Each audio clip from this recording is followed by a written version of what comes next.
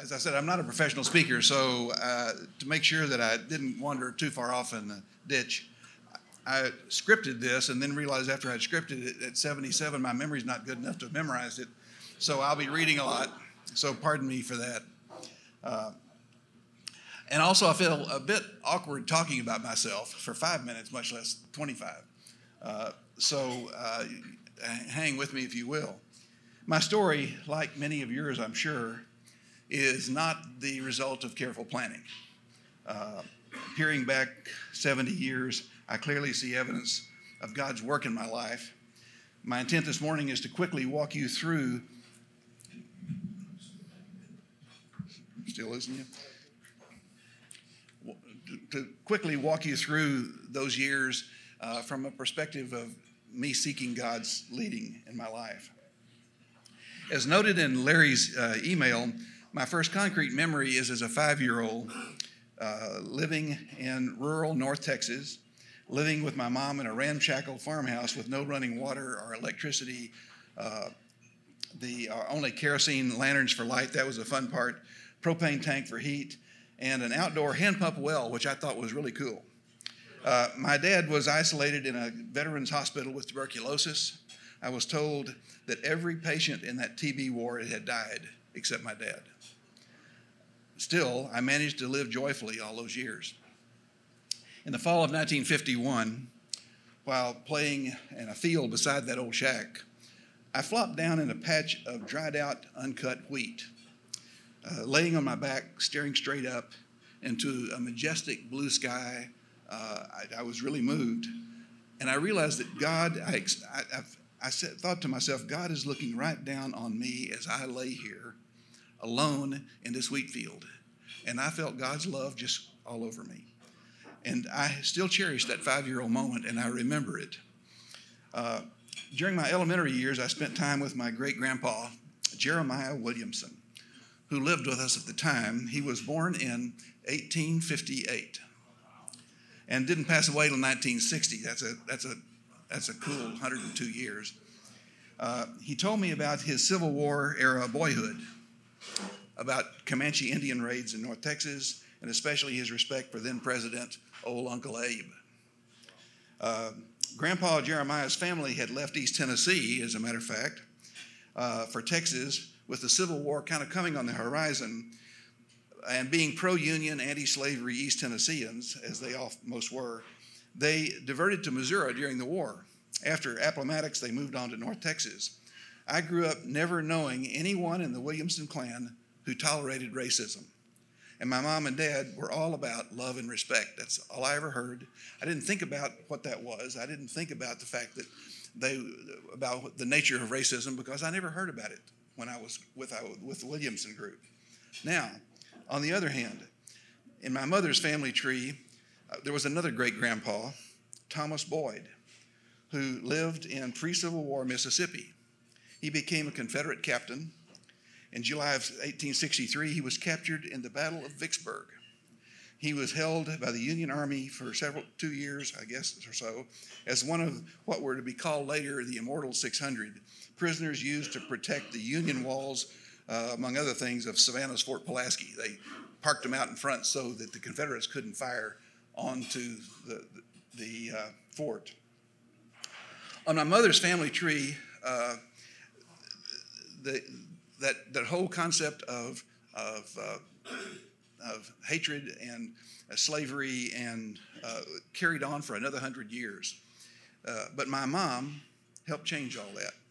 Few people showed love and respect to all races as did my mom, and I could tell you stories about that.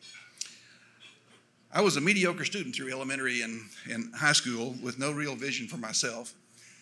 Then in 1964, I left for Abilene Christian University, becoming a Bible major, and I have no clue why. It was just sort of better than some of the other alternatives I saw out there. In any case, I was quickly accumulating a pathetic grade point average, but I wasn't surprised because I knew I wasn't that smart. The first day of my junior year at ACU, the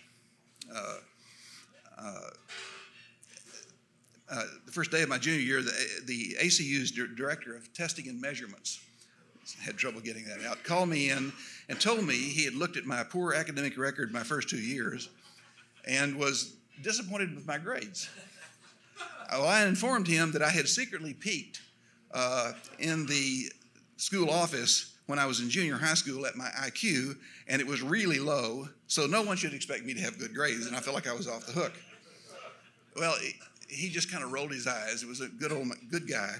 He rolled his eyes. He walks over to a huge row of file cabinets. You know the file cabinets before we had computers? Okay. Walked way down, this 20 file cabinets down, pulls out the drawer, because Williamson's W, so it was at the end. Pulls out the drawer, digs through, finds my file, opens it up, flops it open, flips a few pages, closes it up, puts it back in, walks back over to the table where I'm sitting. And he says, I've just looked, and your IQ is in the very top range of my class, of your class. And that was a genuine surprise, because I had actually bought the thing about my super low IQ. And so with some irritation, God speaks in interesting ways. With some irritation, he says, Byron, you need to get your act together. And in that instant, I was compelled to imagine a new vision for myself. And I was sort of serious. I hadn't been very serious through the first 20 years of my life, but all of a sudden it was like, maybe I need to see the world differently. So at that point, and with that new vision, my grade point jumped from 1.7 for the first 2 years to a 3.8 grade point the last 2 years.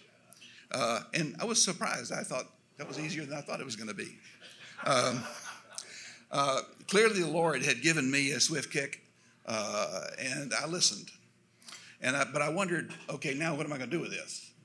Because I had no vision for what I might do with my life still. 2 summers after my freshman and sophomore years, I signed up to sell Bibles door to door at the Southwestern Company here in Nashville. It was my first opportunity to come to Nashville.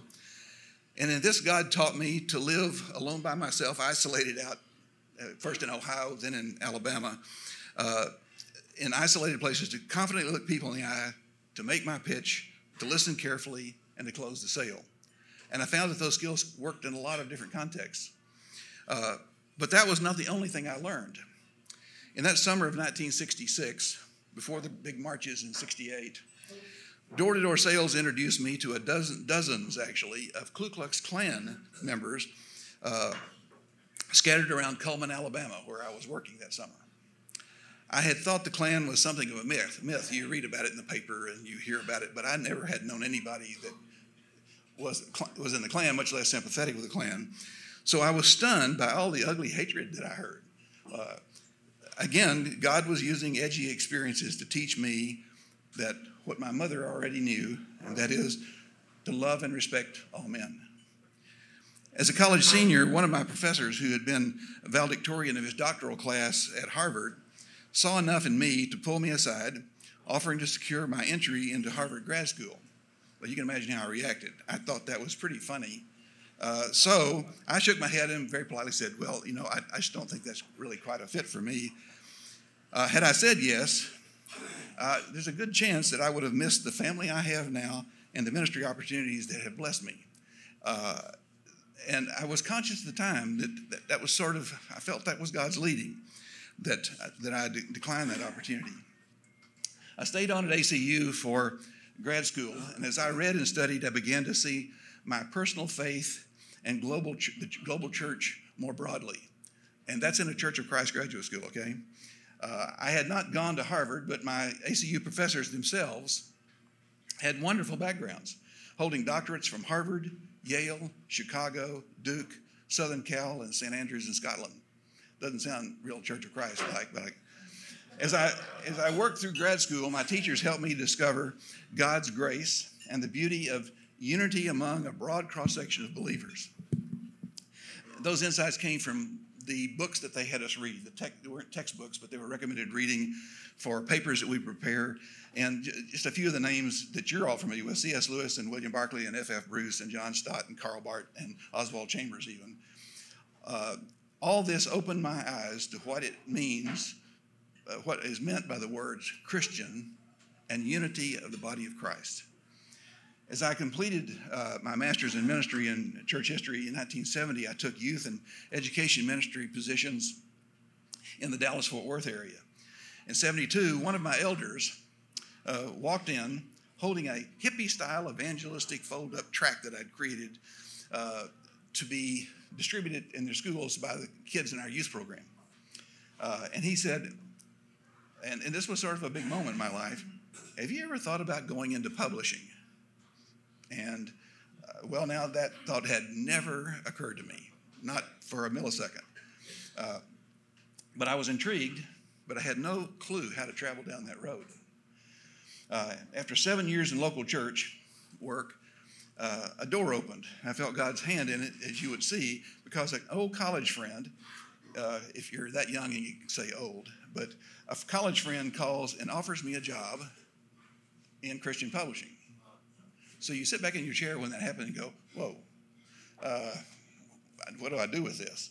A few years after learning the publishing ropes, God prompted me to create the first translation of the Bible for children. At a third grade reading level, it was called the International Children's Bible, the ICB. And to my surprise, the ICB was promoted on 1,800 national radio stations by Dr. James C. Dobson, who I casually met in a lunch line at a conference. And then somehow or another, that God-related connection, because I didn't plan that, turned into something that the ICB has sold over 15 million copies. After the ICB, it occurred to me to create an adult-level cousin to the ICB, which I called the New Century Version, NCV. It was more of a pure translation than the paraphrased Living Bible at the time. And I love the Living Bible, by the way. They did evolve that into more of a translation eventually. Unbelievably, Billy Graham, okay, Church of Christ guy and Billy Graham, himself discovered the NCV quickly and promoted the NCV on the release of the full Bible on national television at one of his crusades, taking orders for 750,000 copies from a little chat by the fireplace that he did that was pasted into his crusade broadcast. Only God could have made that happen. It was way past my pay grade. And I just sort of watched things like that happening going, okay, thank you, God. I was now racking my brain since this little company I was calling Worthy at the time. We had a couple of 3 products, literally only 2 or 3. And I was wondering how we grow this business. Strangely, as a non-instrumental Church of Christ kid, my very first lead was to contact a Christian music guy in Nashville, Mike Blanton, that some of you know. I heard of him via my younger brothers who knew him in college. So I called Mike, and he took a 20-minute meeting. He didn't have any more time than that. But as a result of that meeting, Worthy did books with Amy Grant in 1985, and then Michael W. Smith in 87. That wasn't a small thing. Both of those books sold over 1 million copies, expanding B. Dalton, Walden, and Target's vision for Christian content. And I'm a little guy, but that really made a change there. God was doing his thing, and Worthy was sort of hanging on for the ride. It was interesting, but again, this is me thinking, I guess publishing is what I'm supposed to be doing. In late 88, Little Worthy was acquired by Word Music and Books, which was owned by Cap Cities ABC, now Disney. Word was the largest trans-denominational Christian media company when you count the music and the books and everything together. On my first day managing Word Books, again, this Church of Christ kid, found myself signing off on a Billy Graham travel expense report. And I sat back in my chair and just thought, how did I get here? And I have got to assume that God is at work in this because I didn't have this plan. God had been preparing me to break free from current Church of Christ theological views to publish authors who wrote positive, Jesus-centric messages that could unify the church around the globe. Now, as a side note, the Churches of Christ began in the beginning of the 19th century as a unity movement. And it was a joint effort by Baptists, Presbyterians, and Methodists. And the hundreds of churches through Tennessee, Kentucky, Ohio, Pennsylvania, took the names of their denominational affiliations off the buildings and put Christians meet here. Well, I love that tradition. So I'm going back to the roots of the Church of Christ, not where they wandered off to later. At Word, I was blessed to recruit a great team, and it's all about teams and always was and always will be. One of those members is here this morning. Where's David Moberg? Wave, David. He and I published a diverse list of authors like Billy Graham, Max Lucado, Chuck Colson, Pat Robertson, Tony Evans, Oz Guinness, Jack Hayford, Tony Campolo, Chuck Swindoll, even Nolan Ryan.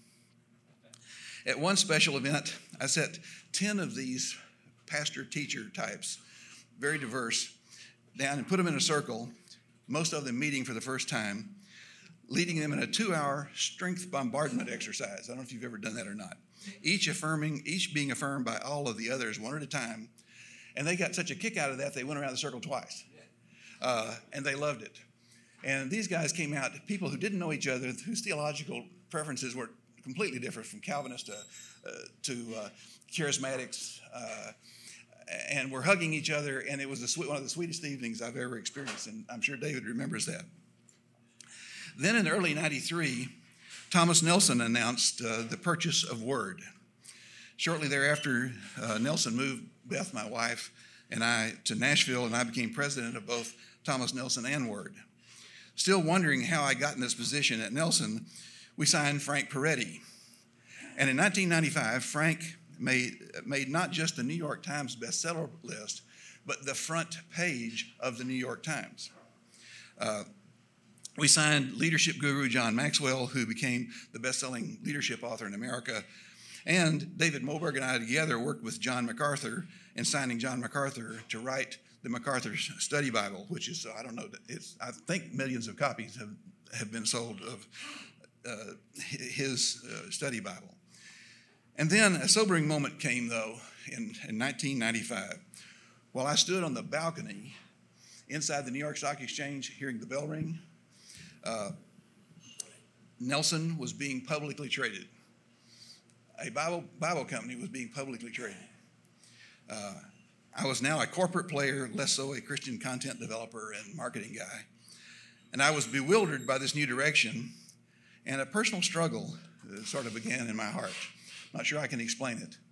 Despite that inner turmoil, we managed to press on with our mushrooming growth at Nelson. In part, my strategy was to sort of reinvent some old imprints.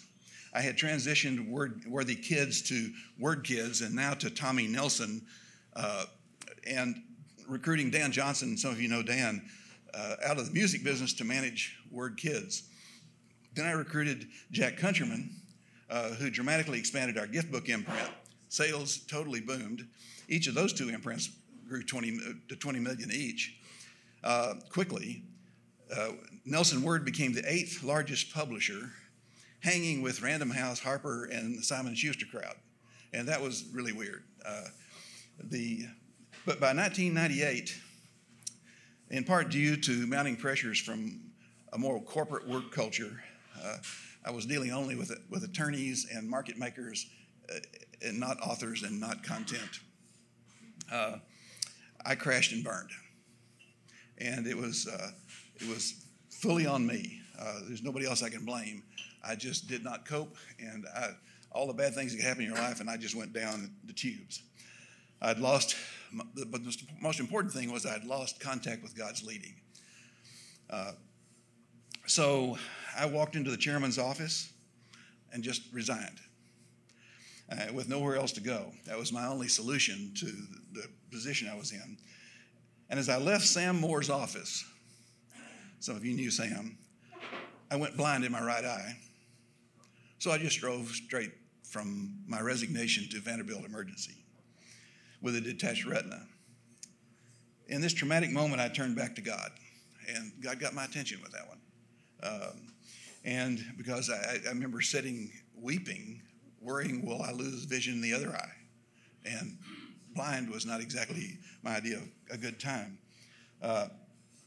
So I turned back to God, realizing I had really lost my way.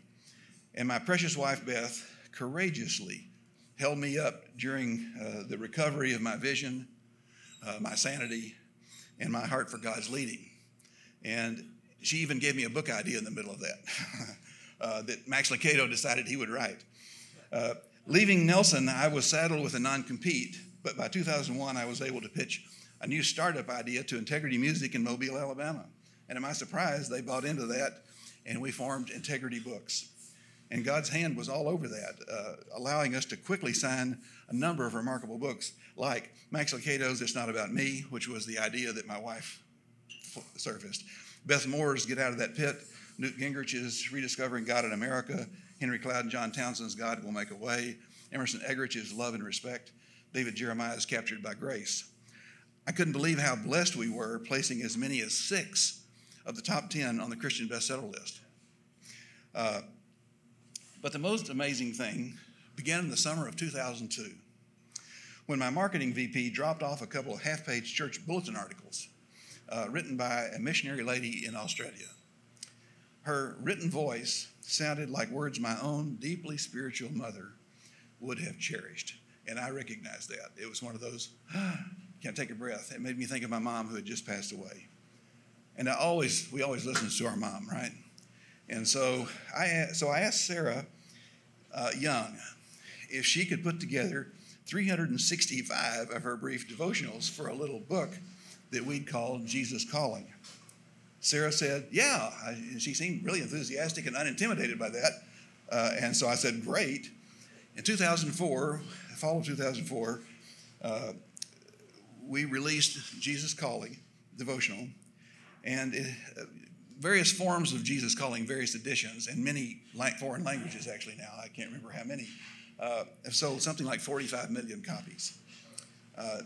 Jesus Calling is possibly the best-selling book, maybe Christian or secular, that was first published in the 21st century. God was at work, and I was just blessed to be in the neighborhood. In fiscal 2007, as the music industry began its frightening transition from physical CDs over to the digital world, Integrity Music was forced to sell Integrity Books to Thomas Nelson.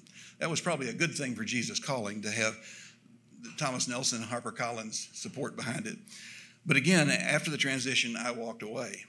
I wasn't sure what God expected of me, so I waited semi-patiently. And after surviving another non-compete in 2009, I called on an old acquaintance in Texas. He'd been in my Sunday school class back in the day. And after a quick 10-minute pitch, and I had a 20-page PowerPoint presentation, but after the first 2 slides, it was a little more complicated than that, but that was all I said, the first 2 slides. He looks over to his CFO and says, give him whatever he needs. And it was like, okay.